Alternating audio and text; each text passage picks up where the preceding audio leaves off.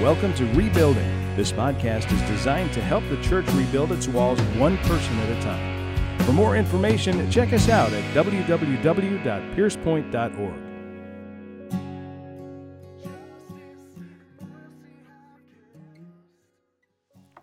Romans chapter 4, starting at verse 13 and going through 5, verse 1. These are the words of God. For the promise to Abraham, or to his descendants, that he would be heir of the world was not through the law, but through the righteousness of faith. For if those who are of the law are heirs, faith is made void and the promise is nullified. For the law brings about wrath, but where there is no law, there also is no violation. For this reason, it is by faith, in order that it may be in accordance with grace, so that the promise will be guaranteed to all the descendants, not only to those who are of the law, but also to those who are of the faith of Abraham, who is the father of us all. As it is written, a father of many nations have I made you. In the presence of him whom he calls into being, in the presence of him whom he believed, even God, who gives life to the dead and calls into being that which does not exist. In hope against hope, he, Abraham, believed so that he might become a father of many nations. According to that which he had spoken, which God had spoken, so shall your descendants be. Without becoming weak in faith, he contemplated his own body, now as good as dead, since he was about 100 years old, and the deadness of Sarah's womb. Yet with respect to the promise of God, he did not waver in unbelief, but grew strong in faith, giving glory to God. Verse 21, and being fully assured that what God had promised, he was able also to perform. Therefore, it was also credited to him as righteousness. Now, not for his sake only was it written that it was credited to him, but for our sake also, to whom it will be credited as those who believe in him who raised Jesus our Lord from the dead. He who was delivered over because of our transgressions and was raised for our justification. Therefore, having been justified by faith, we have peace with God through our Lord Jesus Christ. Last week, we talked about the reality, something that we need to be grateful for, something we need to be thankful for, and that is that there are things spoken in Scripture that are not just spoken for those people. They're spoken for our benefit. And in this case, what is spoken for our benefit is that God justifies his people. He justifies people by faith in his Son. This is a pretty profound truth, okay? Now, we see what chapter 5, verse 1 says, and the problem that we have is that if we don't understand the rest of Scripture, if we don't look past those verses, we will get ourselves confused as to the power of faith. We will mystify or we will misdefine faith inside of this. So I want to take a little bit of time. I shared with you last week that we were going to talk about faith this week. I want to define a little bit about justification. I want to share a little bit about justification this morning. And then as we go through this, we're going to dump out into the importance of faith. But 5:1 says this. It says, therefore, having been justified by faith, we have peace with God through our Lord Jesus Christ. It's really important that we understand a few things about our justification by faith. And the first is this, that faith has to have an object. Faith has to have substance to it. Do you understand what I'm saying here? If faith doesn't have a substance, then what it leads to is the modern understanding of mystical faith, which is that we're going to name it, we're going to claim it, we're going to call things into existence that don't exist. Guess who does that? God, not you, okay? God, you don't call things into existence. You can't just claim that you're going to be healthy, wealthy, and wise, and all of a sudden it happens. How many of you know that? Can I get an amen? Because listen, if that were true, if that were possible, then you need to pray for it so that we can have better tithe. No, I'm just messing with you. Anyway, just messing with you. The point is, you can't claim this, okay? You don't just get to make stuff up. Faith has a substance. And so chapter 5, verse 1, when it says, therefore, having been justified by faith, faith has a substance behind it. There is something to this. And that is the multiple facets of our justification. The multiple facets of our justification. 4 points on justification that you need to see. The first thing is that justification is it's first by grace. Do you understand this? It is by grace. Grace is the word in the Greek, it's charis, and it means unmerited favor, or it means the goodwill of God towards men, towards people. So we have been shown grace. Okay? But you have to understand something. And this is where as Christians we become grateful to what God has done. When we understand grace properly, when we understand God did not save you because of some intrinsic value in you. He did not save you because he sees his image in you. He loves his image. He wants his image bearers to reflect his glory. But if you think that through long enough, you realize that God saves image bearers to reflect his glory, not their own. Okay? You understand that. But we are saved by grace. In the church today, we've manipulated grace into being something like God saves you because he thinks you're cool. Okay, God saved you because he thinks you're cool. I saw an internet meme that it'll crack you up, okay? And it says, this is the epitome of the sugar-coated gospel, right? And it shows a hand of a man coming out of the water and he's drowning, okay? And he's reaching, he's grasping, okay? And then the next image shows God reaching down from heaven. Okay? Now, we could take that and say unmerited favor. God wanted to reach you. But then the modern gospel gets presented. In the final image, it's God giving the drowning man a high five and then going away.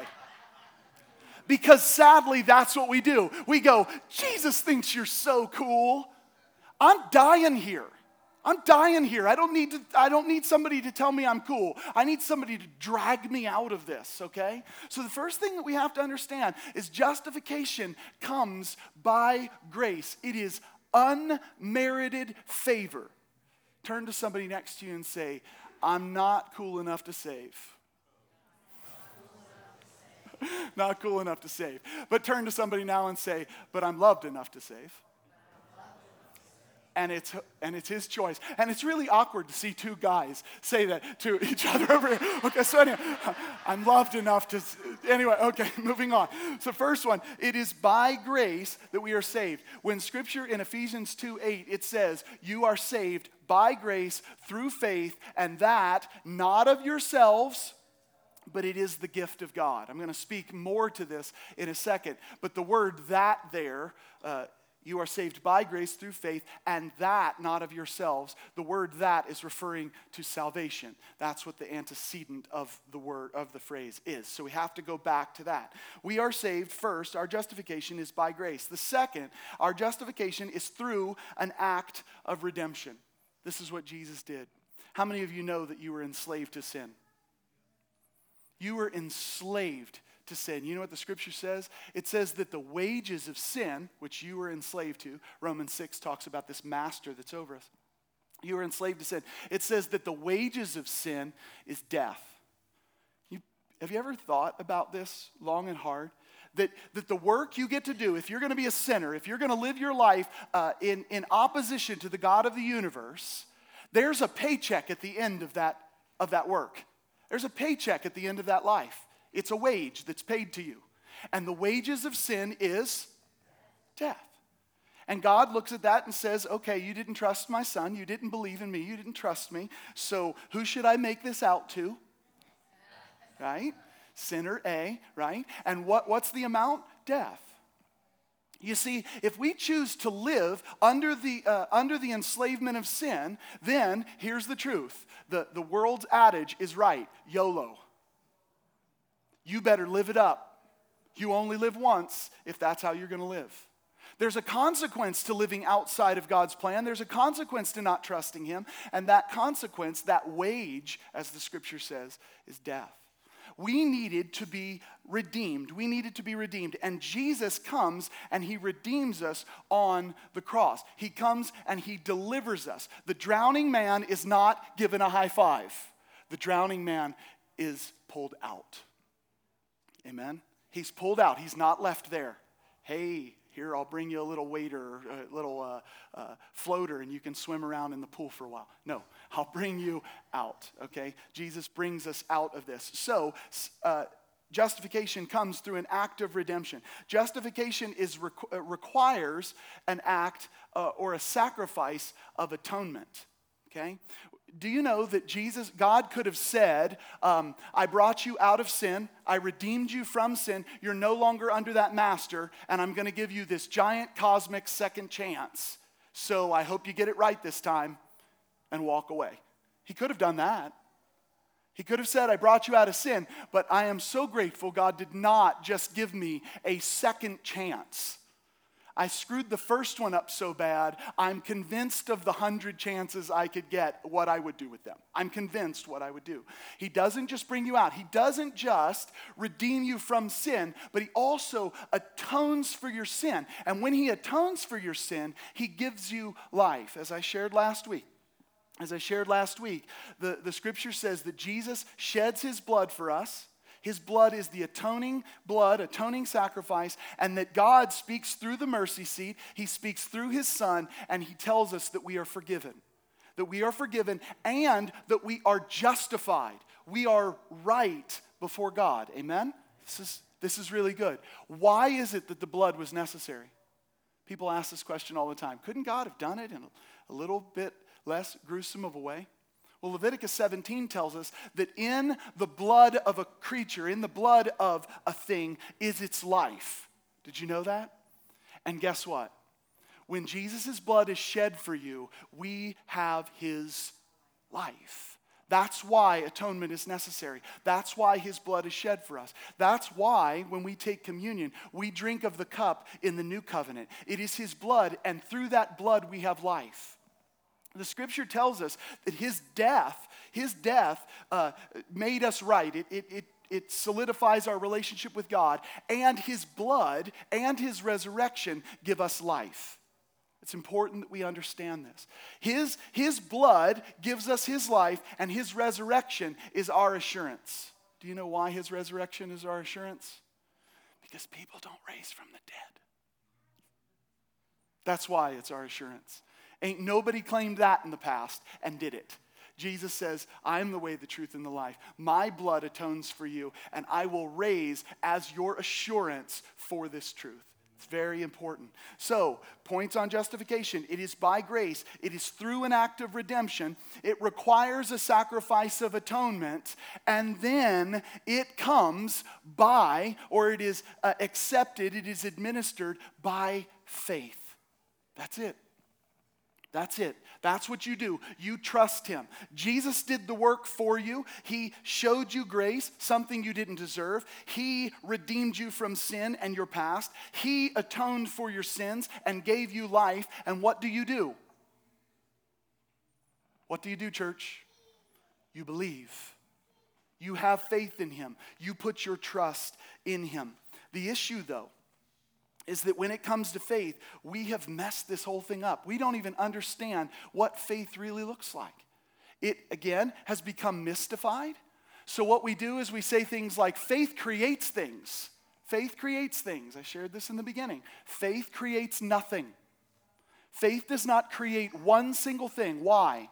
Because faith has to have an object. Faith means trust. It has to have an object, which means, according to Scripture, God has to promise a thing before you can put your trust in a thing.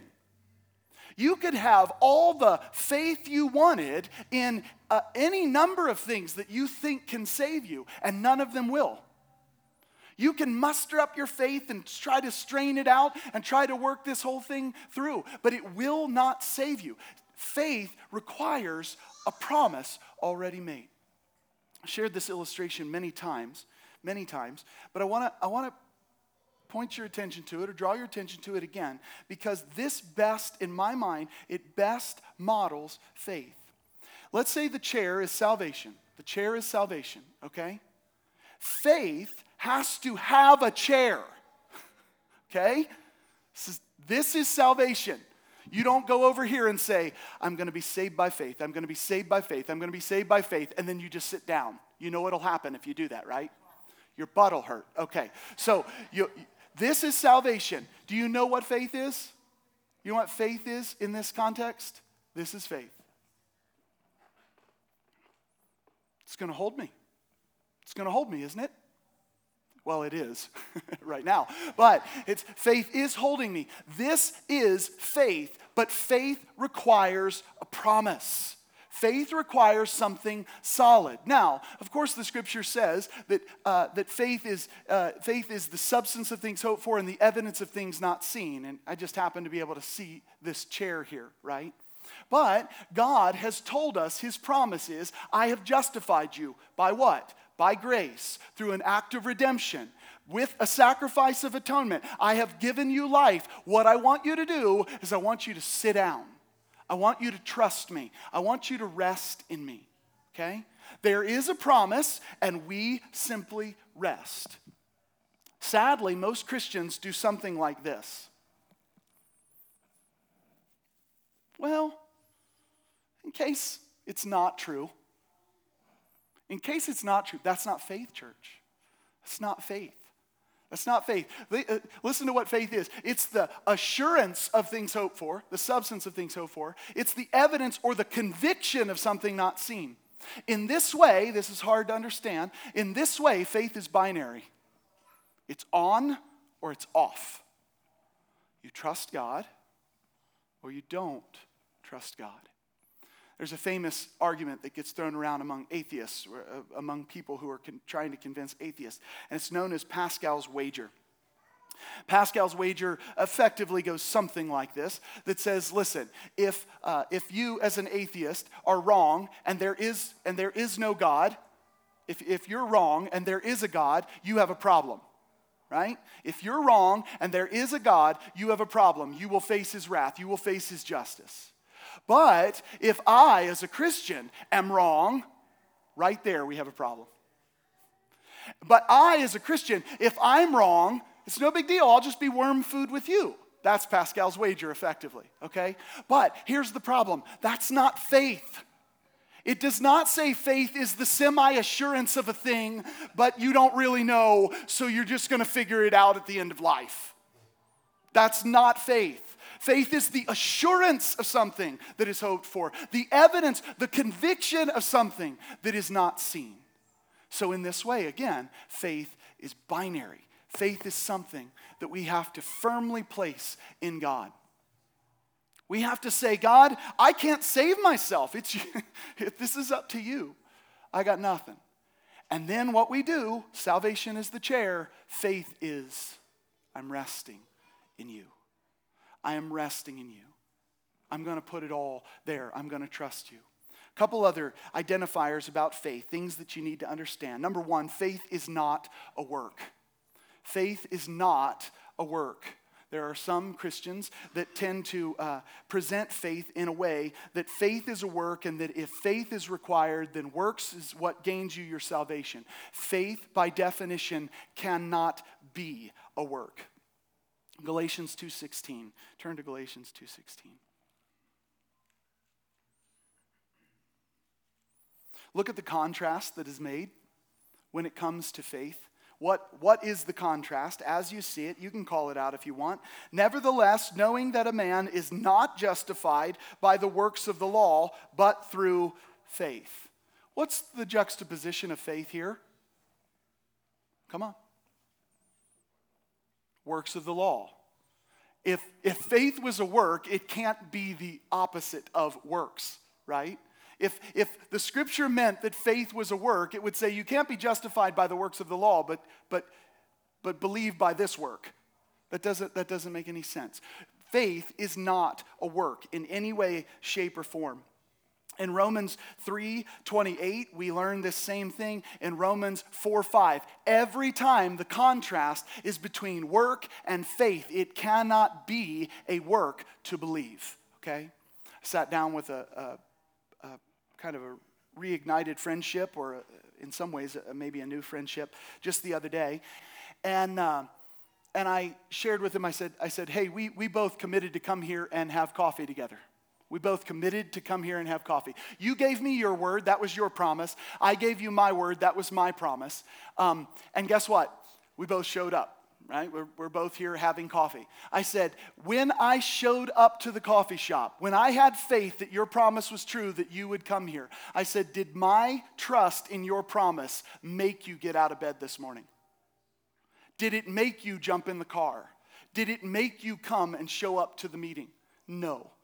My faith is not a work. It doesn't warrant anything. It doesn't make anything happen. It's just not the way this works. I said, all I did to come here was trust that you'd show up. That's what I did. I just trusted that you would show up. That is what we're called to do when it comes to our salvation in Christ. We trust that what he did is done. What he did is full. It is final. Faith cannot be a work. Second, faith is not the gift spoken of in Ephesians chapter 2, verse 8. Turn with me there. As a matter of fact, there's only one way in the entire scripture where faith is a gift. There are some philosophies in the Christian world today that believe that faith has to be given to you by God in order for you to pronounce belief in him. You have to be given faith so that you can respond. Number one, it's not biblically true. And number two, it doesn't make sense grammatically either. Ephesians chapter 2, verse 8 and 9, look at what it says. It says, for by grace you have been saved through faith, and that not of yourselves. It is a gift of God. What does that refer to? That refers to salvation. And guess what is a gift of God? Salvation. If you want to look at it this way, it's true that salvation is the gift of God by grace through faith.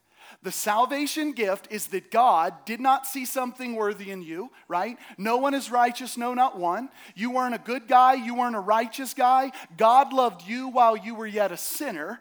This is really important. He loved you while you were a sinner. He showed you grace. His salvation was by grace, and the only thing that he wants you to do is trust him. I saved you. That is a gift like no other. That is a gift. That is an amazing gift that we can't even comprehend at times because it is so impressive. God said, I love you. I died for you. I'm the one who atoned for you. I'm the one who gave you life. What do I want from you? Trust me. Trust me. That right there is a gift. But to further prove it to you grammatically, the word there, that, in that sentence there, is actually in the neuter form in the Greek. And the word faith is in the feminine, which means that cannot refer to faith. It refers to that which was the beginning of all of this, which is you are saved by grace through faith. Any scholar that has done any work knows that faith is not the gift. Now, where does faith show up as a gift in the Bible? Romans 12 and 1 Corinthians 12. You don't have to turn there, but you can write it down for your further study. Romans 12 and 1 Corinthians 12. And in both instances, it is the spiritual gift of faith for the edification and the building up of the body of Christ. 1 Corinthians 12 says that there is a gift of faith. How many of you know that? How many of you know what that means? Please come talk to me afterwards. I feel like I'm lost on that one, right? The gift of faith. It's an amazing gift that was given for the body of believers. We don't fully understand it, or I don't fully understand it, but it was given for the body of believers. In Romans 12, it talks about that gift being put in action among the Christians. Only time in Scripture that faith is referred to as a gift. Otherwise, faith is your trust in God. Do you see it? So it's really important. So faith is not a work. Faith is not a gift according to the Scripture. Faith can be put away. Nobody likes to talk about this one. 1 Timothy chapter 1, verse 19. 1 Timothy chapter 1, verses 19 and 20. Paul writes to the young pastor Timothy, and he says to him, I want you to keep the faith. Logically, what does keep the faith imply? That you cannot keep it, that you could let it go, right? So he says, keeping the faith and a good conscience, which some have rejected. I want you to do what others have already not done. Keep the faith. Others have rejected. So he says, keeping the faith and a good conscience, which some have rejected and suffered shipwreck in regard to their faith. They've wrecked this thing into the ground. Among these are Hymenaeus and Alexander, whom I have handed over to Satan so that they will be taught not to blaspheme. Faith is not a work. Faith is not a gift that God gives. It is your trusting in his gift, which is salvation. Faith can be put away. Fourth, faith can be in the wrong thing. 1 Corinthians chapter 2. Lots of turning today, guys. If you have a digital Bible, lots of button pushing today, guys. 1 Corinthians chapter 2, verses 4 and 5. And my message and my preaching were not in persuasive words of wisdom, but in demonstration of the Spirit and of power, so that your faith would not rest on the wisdom of men, but on the power of God. Do you remember what the scripture says our assurance of life is? Life comes because of the blood. What is our assurance of life? The resurrection. How did the resurrection come about? The power of God. Trust me, no man's wisdom makes that come up. We don't even write that into our stories. It doesn't make sense. God's power gives us the assurance of our belief. But sadly, we can put our faith in the wrong things. We can put our trust in the wisdom of men. There are so many people that Jesus says, maybe not so many people, but there are people that Jesus says, they will come to me one day and say, Lord, Lord, didn't we do this and that in your name? And his response is, depart from me, I never knew you. It's a staggering statement to hear from the Lord of glory. Why? Oh, they did the works of God. Oh, they did what he asked them to do. Oh, he used them and worked through them, but they did not put their faith in him. They trusted another. Do you know what we say when a couple splits up? When they get divorced or when there's marital problems, we often say that faith has been broken or trust has been broken, don't we? Have you ever heard that? Faith and trust. That's what's been broken because the one doesn't believe the other and the other doesn't believe the other, and so all of a sudden our trust is broken. Faith is trust, and so when we break this down, we have split from God. We have not placed our trust in the right things. And make no mistake, church, we can place our trust in all the wrong things. Even after we sit in the chair, church, you can sit in that chair and then you can say, that guy told me that I have to do this and this and this and this and this in order to keep my salvation, in order to be the right thing. And sadly, when it comes to salvation, I'm not talking about holiness, I'm not talking about sanctification, I'm not talking about in view of mercy pleasing the God who bought you, I'm not talking about that. I'm talking about with your salvation, you start to go, maybe it's not that easy. Maybe it's not as easy as grace. Maybe it's something else. And maybe I need to go back to the drawing board so that I can actually be saved by God. Saved by God is putting your trust in what he has done. Because faith requires a promise. Okay? Faith requires a promise. Faith is not a work. Faith is not a gift that God gives. Saving faith is not a gift that God gives. Faith can be put away. We can put it away. Faith can be placed in the wrong thing, which is often why we put it away. And then there's this beautiful truth that I love. So people argue and say, okay, so what makes people get saved? Well, first of all, that's asking a question, presuming something, and that is that there has to be a cause besides your response to the message of God. That's not true, though. That's not true. The scripture says faith comes by hearing. See, you know it. Faith comes by hearing, and hearing by the word of God. But what does scripture say about the word of God with particular focus on the gospel? The same book of Romans that says all of this says that the gospel is the power of God unto salvation. What gives us life? The power of God. What caused the resurrection that gives us assurance? The power of God. What is the gospel? It's the power of God. It's the word of God that speaks into our life, and we have faith because we heard. We put our trust in, we believe in because we heard. Now just think about this for a second. The God of the universe, who some time ago now, said, "Let there be light," and light came into existence. The God of that immense power, why would we be surprised when he says, "I bring you good news of great joy," and the hearts of men all come to attention?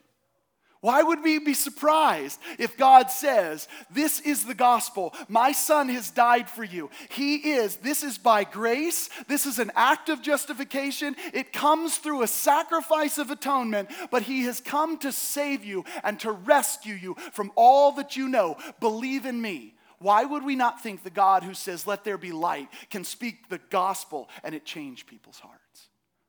Why would we not think that? Oh, because we actually don't have faith in who he is. We don't trust in who he is.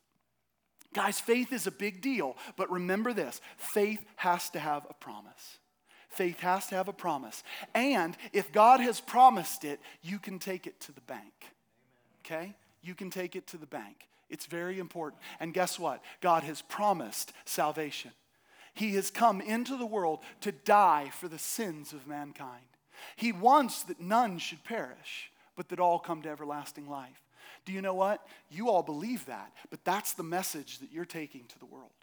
That's the message that you're proclaiming, hopefully from your rooftops. Maybe not your literal rooftops, but maybe it works for you. I don't know. Your subdivision might not, homeowners association might not approve of that, but just try it. You know what I'm saying? So faith is not a work. Faith is not a gift, not saving faith. Faith can be put away. Faith can be in the wrong thing. And faith comes by hearing, and hearing by the word of God. And the word of God is the gospel unto salvation. The gospel, the power of God unto salvation. That's a profound thing. Okay, all of that. You say, "Yeah, Nathan, heard it all before. It's fine. I get those principles." Okay, now I want to make it practical. I want to talk to you on your level. Show of hands. I need you guys to participate with me. Show of hands. How many of you believe that God can do anything he promises? I expect every hand to go up if we really believe that God can do anything he promises. How many of you, by a show of hands, believe that God, not just that he can, but that God will do everything he has actually promised? Every hand should also go up. Now, I have an opinion on what's going to happen in this response. How many of you wrestle with how that's going to happen?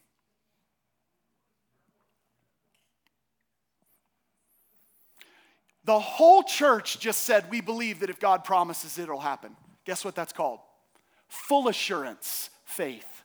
That's the assurance of things hoped for.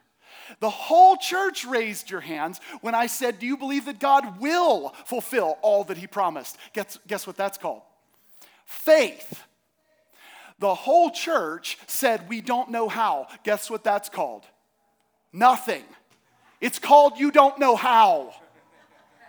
It's called "You don't know how." And here's the problem. Too many people have told you for too many years, your faith is junk.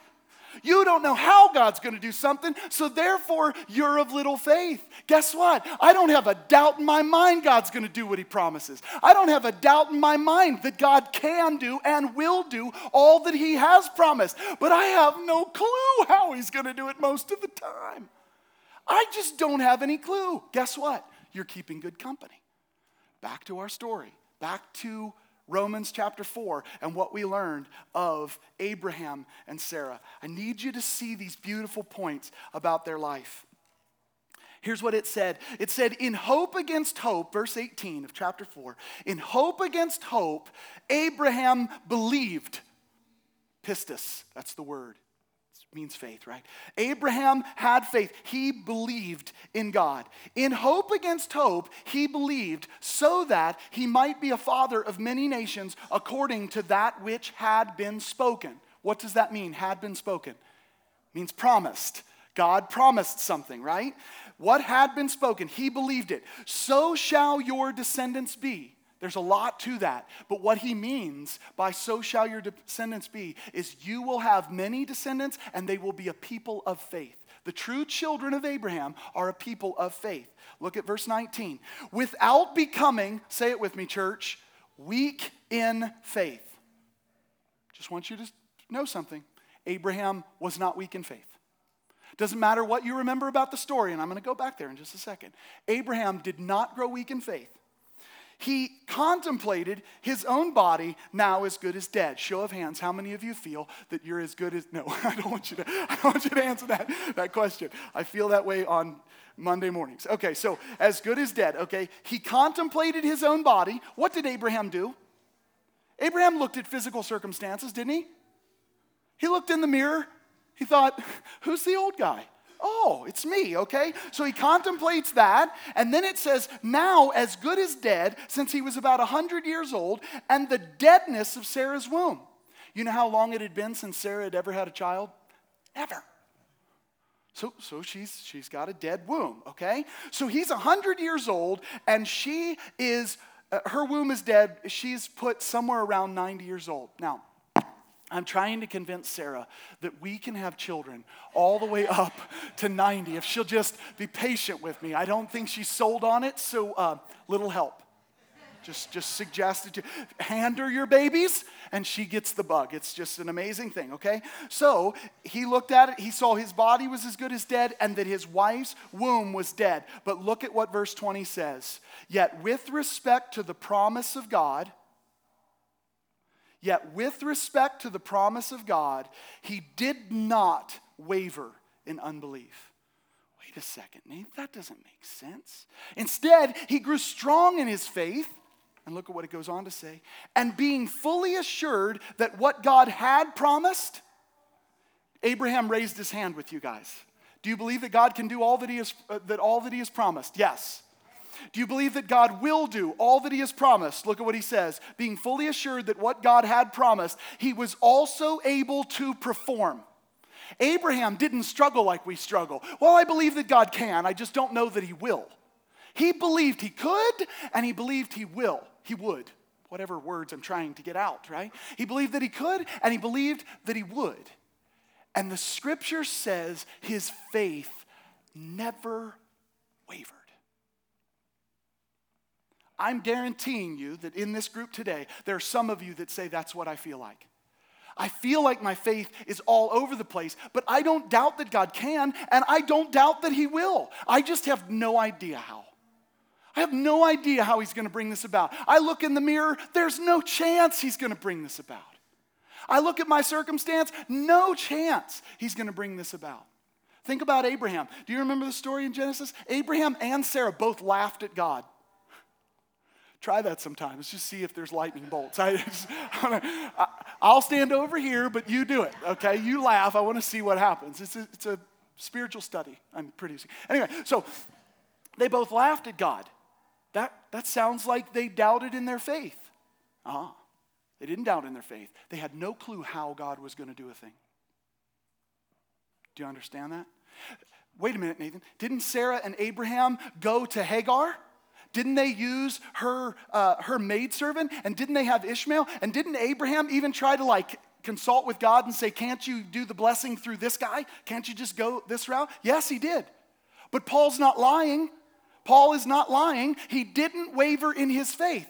So what Abraham did was he looked at the situation, said, God's going to promise it. I guess maybe he'd do it this way. Let's see. And then he tries to convince God that that's the good way. And God does not smack him. I love it. God does not smack him. He doesn't say, yield little faith, get out of my face. He doesn't say that either. He looks at him and he says, no. The promise is through Sarah, and it will be through Isaac, and that is the promise. And Abraham was stronger in his faith. He grew strong in his faith, fully assured of what he already knew. What God promises, God can do, and what God promised, he will do. But he didn't know how it would work. If you go through the book of Hebrews, chapter 11, you'll find that in 2 different instances, after calling out these heroes of the faith, the scripture says they believed God, they had full faith, they're recorded as the top dogs of faith. And then it says this, it says, and they died not having received the promise. You want me to tell you when people have a problem with that, what their problem is? Their problem is that they have a how firmly fixed in their mind, and God isn't playing their game. God is still God. He is still faithful. He is still good. So let's say that God promised you something. Let's say that God promised you that He would heal you. I'm just going to throw out a suggestion. Let's say that God said, I'm going to heal you. There's a tendency that your mind says, I understand the how, and it must be this way. And God says, I told you I would. I told you it's a promise. You know that I will accomplish it, but I've not told you how. We have Christians all over the place that pray for their loved ones, and their loved ones die. And they go, this doesn't make sense. God did not back up His promise. Nonsense. He didn't back up your how. He didn't back up your how. All of them died not having received the promises. Did God take back His word? Did God say, sorry, bad promise, bad? No. God is faithful. See, church, here's what I want you to be encouraged on. If you believe in salvation, if you believe that God firmly has you, firmly, you believe that whatever God promises, God can do, and whatever God promises, He will do. That's where you rest. You sit there. You may ask God. You may call on God and say, please help me understand how you're going to do it. But if God doesn't, don't move from the chair. Don't move from the chair. Abraham was faithful, never wavering in unbelief. And he even took all these weird things into his own hands at a point.